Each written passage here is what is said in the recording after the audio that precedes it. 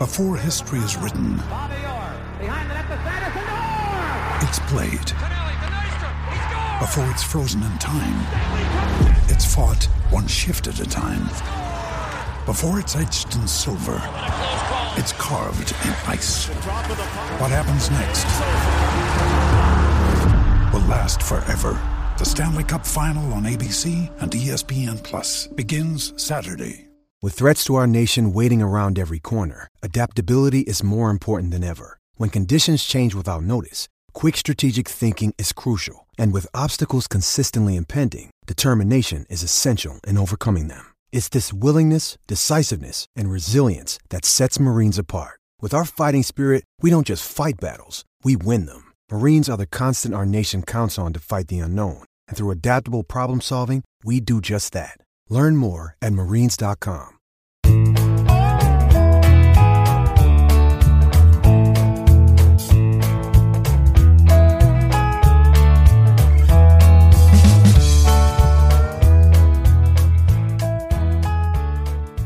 It's Wednesday, June 29th, and you're tuned into the Cleveland Baseball Talk podcast. I'm Joe Noga.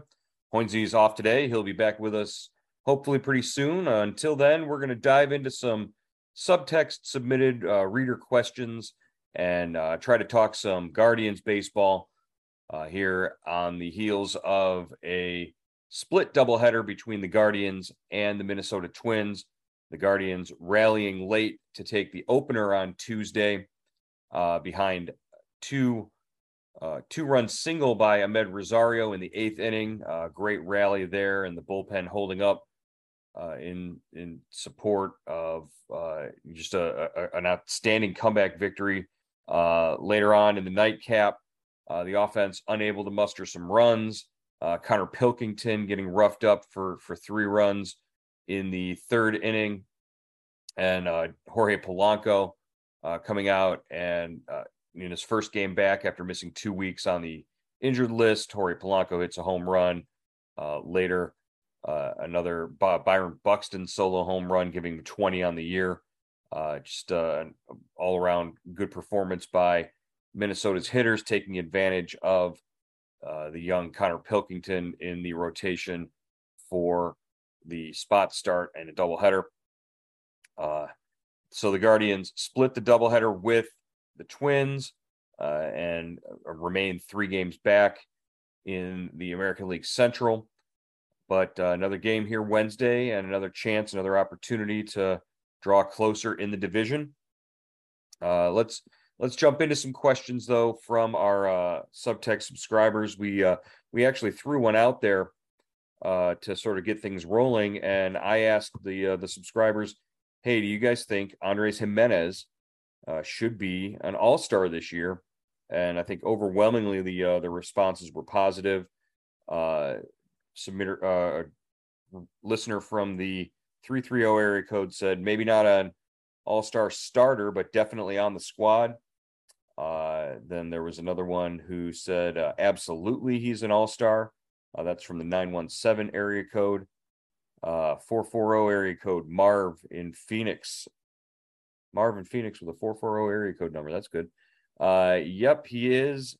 That's a response to is Gimenez an all-star. I think definitely the numbers he's put up over the last 2 weeks, over the last month, have indicated that he's definitely comfortable at the plate. He plays great defense in the field. I think he should absolutely be joining Jose Ramirez when the All-Stars go to Los Angeles in a couple of weeks. Other questions submitted by the users here. Ryan from Rockport, Texas wants to know if Tito is making the right decisions in terms of managing the young players, especially the bullpen and the occasional defensive slip-up. And just looking at the way they've played lately, I think Tito said it best yesterday before the first game of the doubleheader. He said, coming off that road trip where they went 7-2 to Colorado, Los Angeles, and Minnesota, he says it's probably not feasible that they play 800 ball the rest of the way out. That was a bit of an outlier.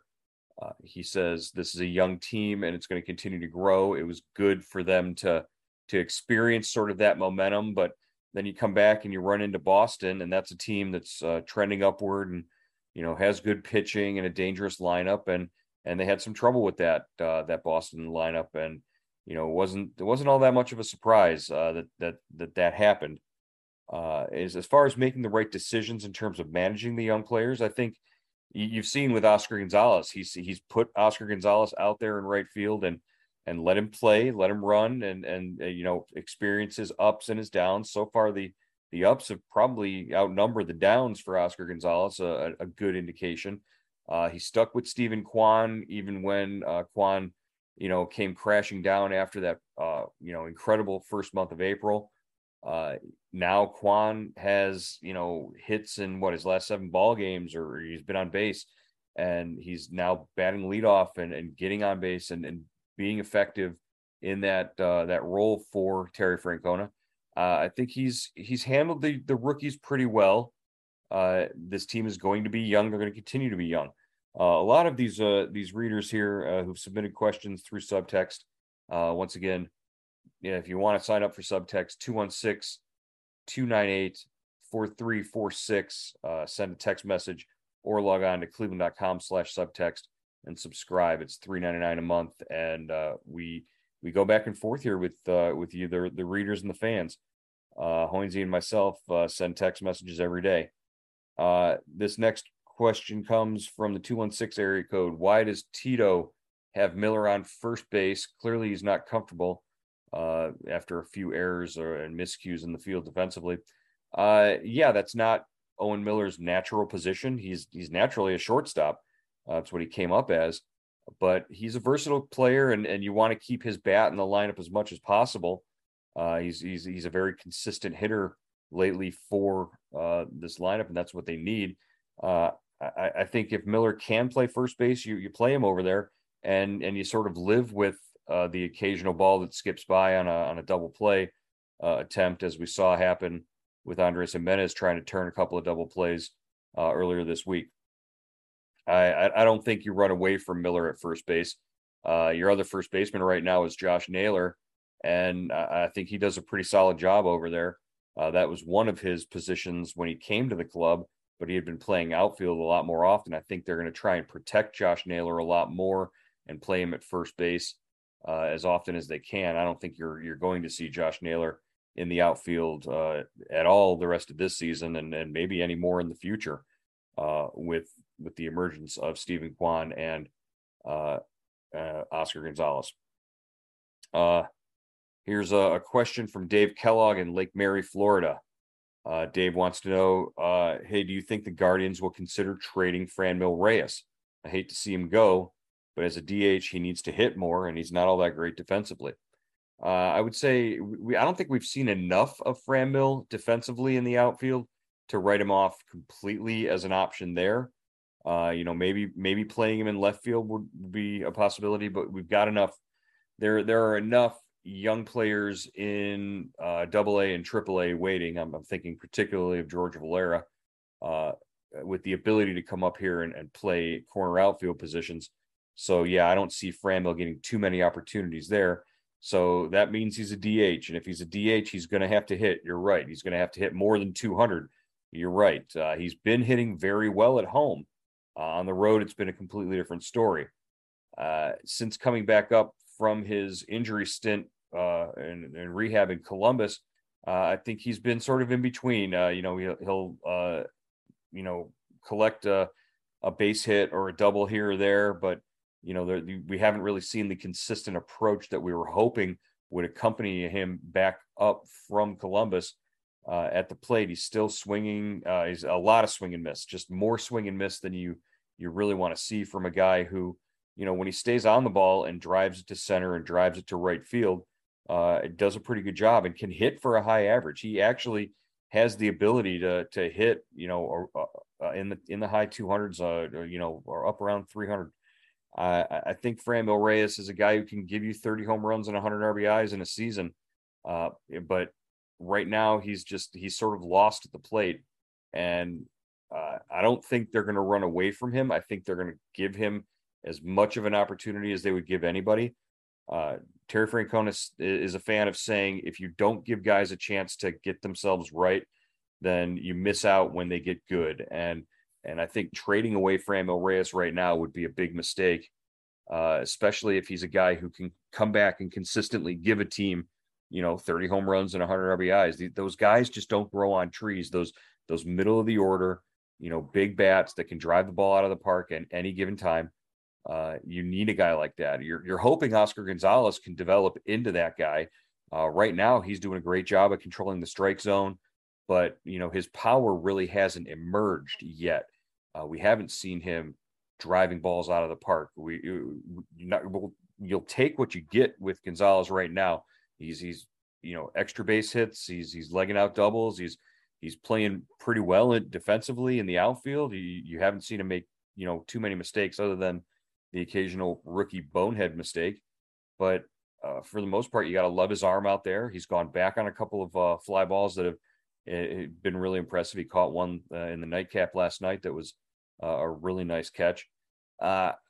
I think he's your right fielder for right now and maybe for the remainder of the season, depending on how things go with the trade deadline. But there's got to be an opportunity for Franmil to hit there. You're not going to DH Oscar Gonzalez. You're going to play him in the field.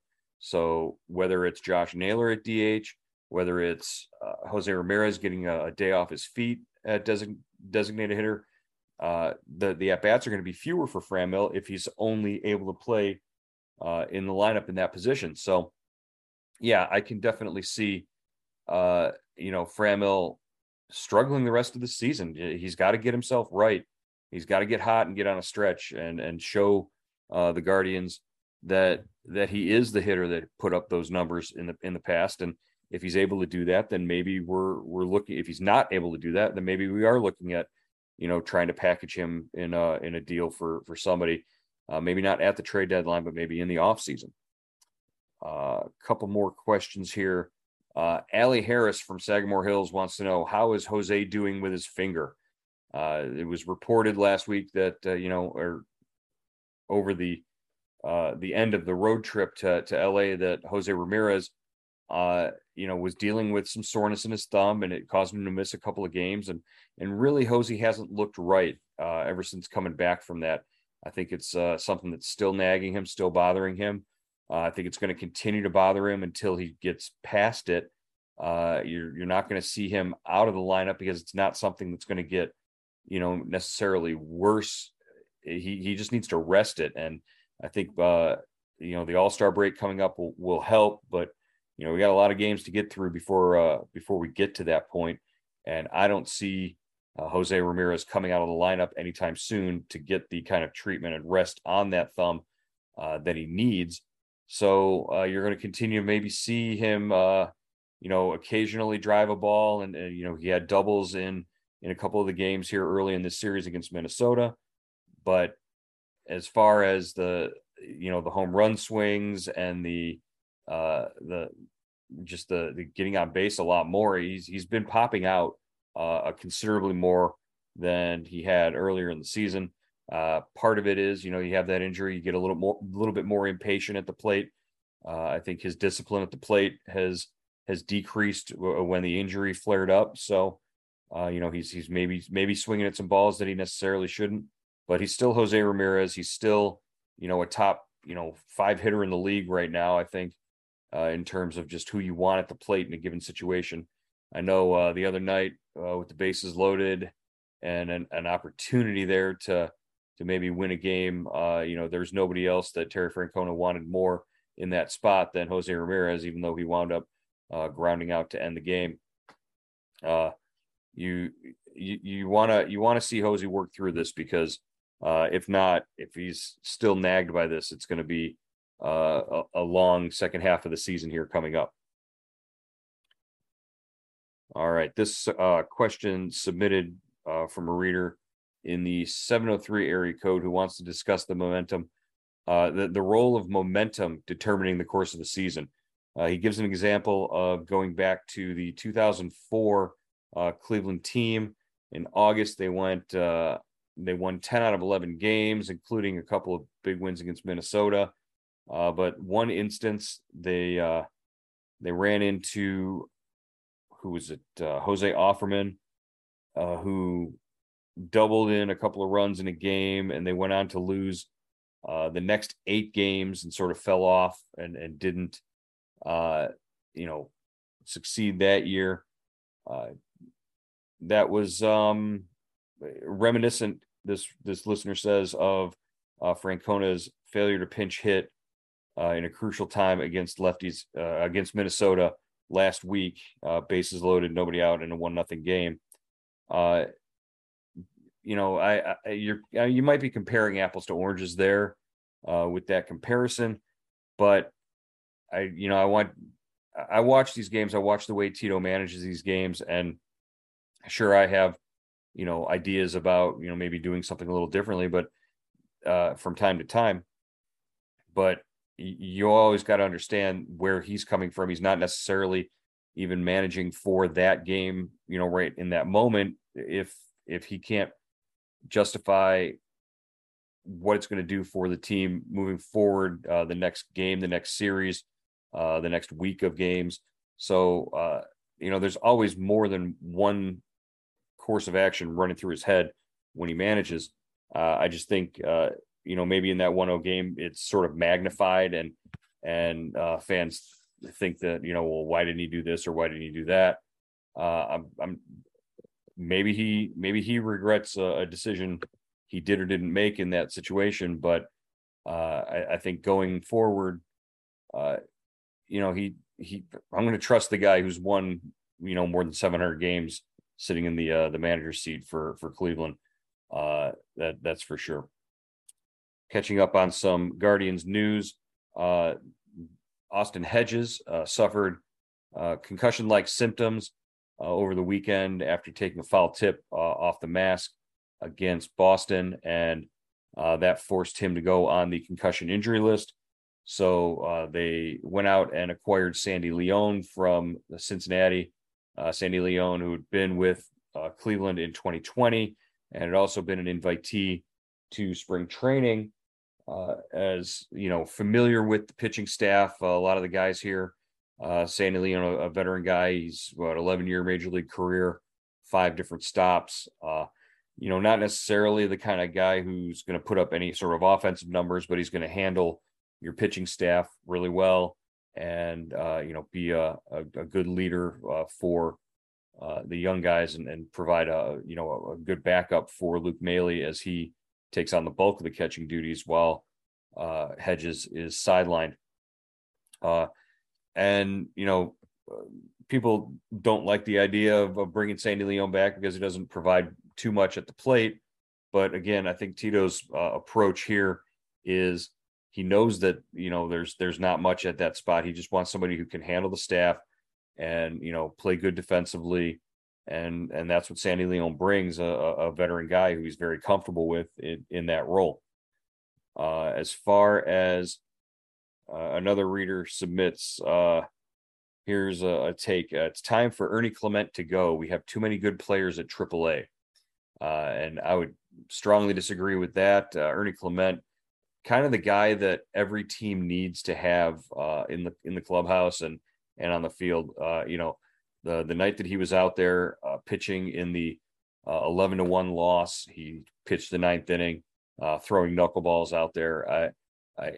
He had, at 4:30 that afternoon, he was wearing catcher's gear, warming up guys in the bullpen because Austin Hedges was unavailable to do so. So you've got to look at everything that a guy like Ernie Clement brings to the clubhouse. He's an energy guy. He's really smooth defensively. He plays all around the diamond, never puts up an argument or a fuss when Tito asks him to do something like go out and play left field, or even just to go in and spell Hosey at third base for, a couple of innings defensively. This is a guy who will play anywhere and give you his best effort and be professional about it. And he's learned how to do that at a young age. And then, behind closed doors, I think we've seen it very much in the clubhouse and just off the field.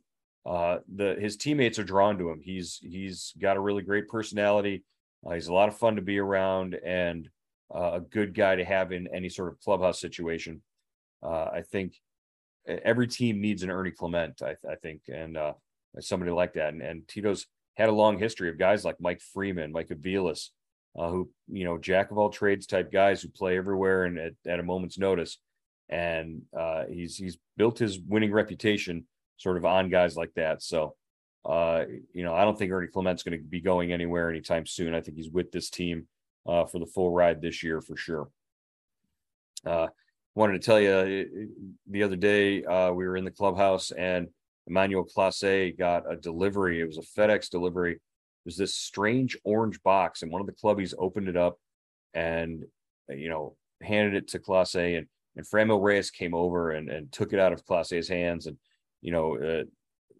a whole crowd gathered around them of players as they opened it. It was this weird orange box. And as you lifted the lid, there was a blue glowing LED light on the inside, and they all were very impressed by that. And then you saw them reach in, and it was obvious that it was a piece of jewelry that had been ordered. And it was a big, thick, like heavy chain, gold chain or a platinum chain that Clase had ordered, and it came from a specialty jeweler. And you would have thought that it was like one of those unboxing videos on YouTube that you see all the time, and all the guys around and gather around. It was almost like they were looking at pictures of their kids or something like that. Because it was funny because Franmil was wearing a gold chain, and Jose was wearing a gold chain, and Andres Jimenez had a gold chain on, and now Clase had ordered his and gotten his, and it came in. It was just sort of a weird, kind of quirky, unique moment in the clubhouse where nobody was thinking or doing anything about baseball, but they were all just sort of looking at this gold chain thinking, wow, this is pretty impressive. And, for a guy who's, feeling pretty comfortable in his own skin right now, Emmanuel Clase, 18 saves and 20 chances. And he's on course right now to wind up in Los Angeles as an all-star in 2022. That's going to wrap it up for today's edition of the Guardians Mailbag. We will be back again on Thursday and Friday with more podcasts and more information here on the Cleveland Baseball Talk podcast. We'll see you then.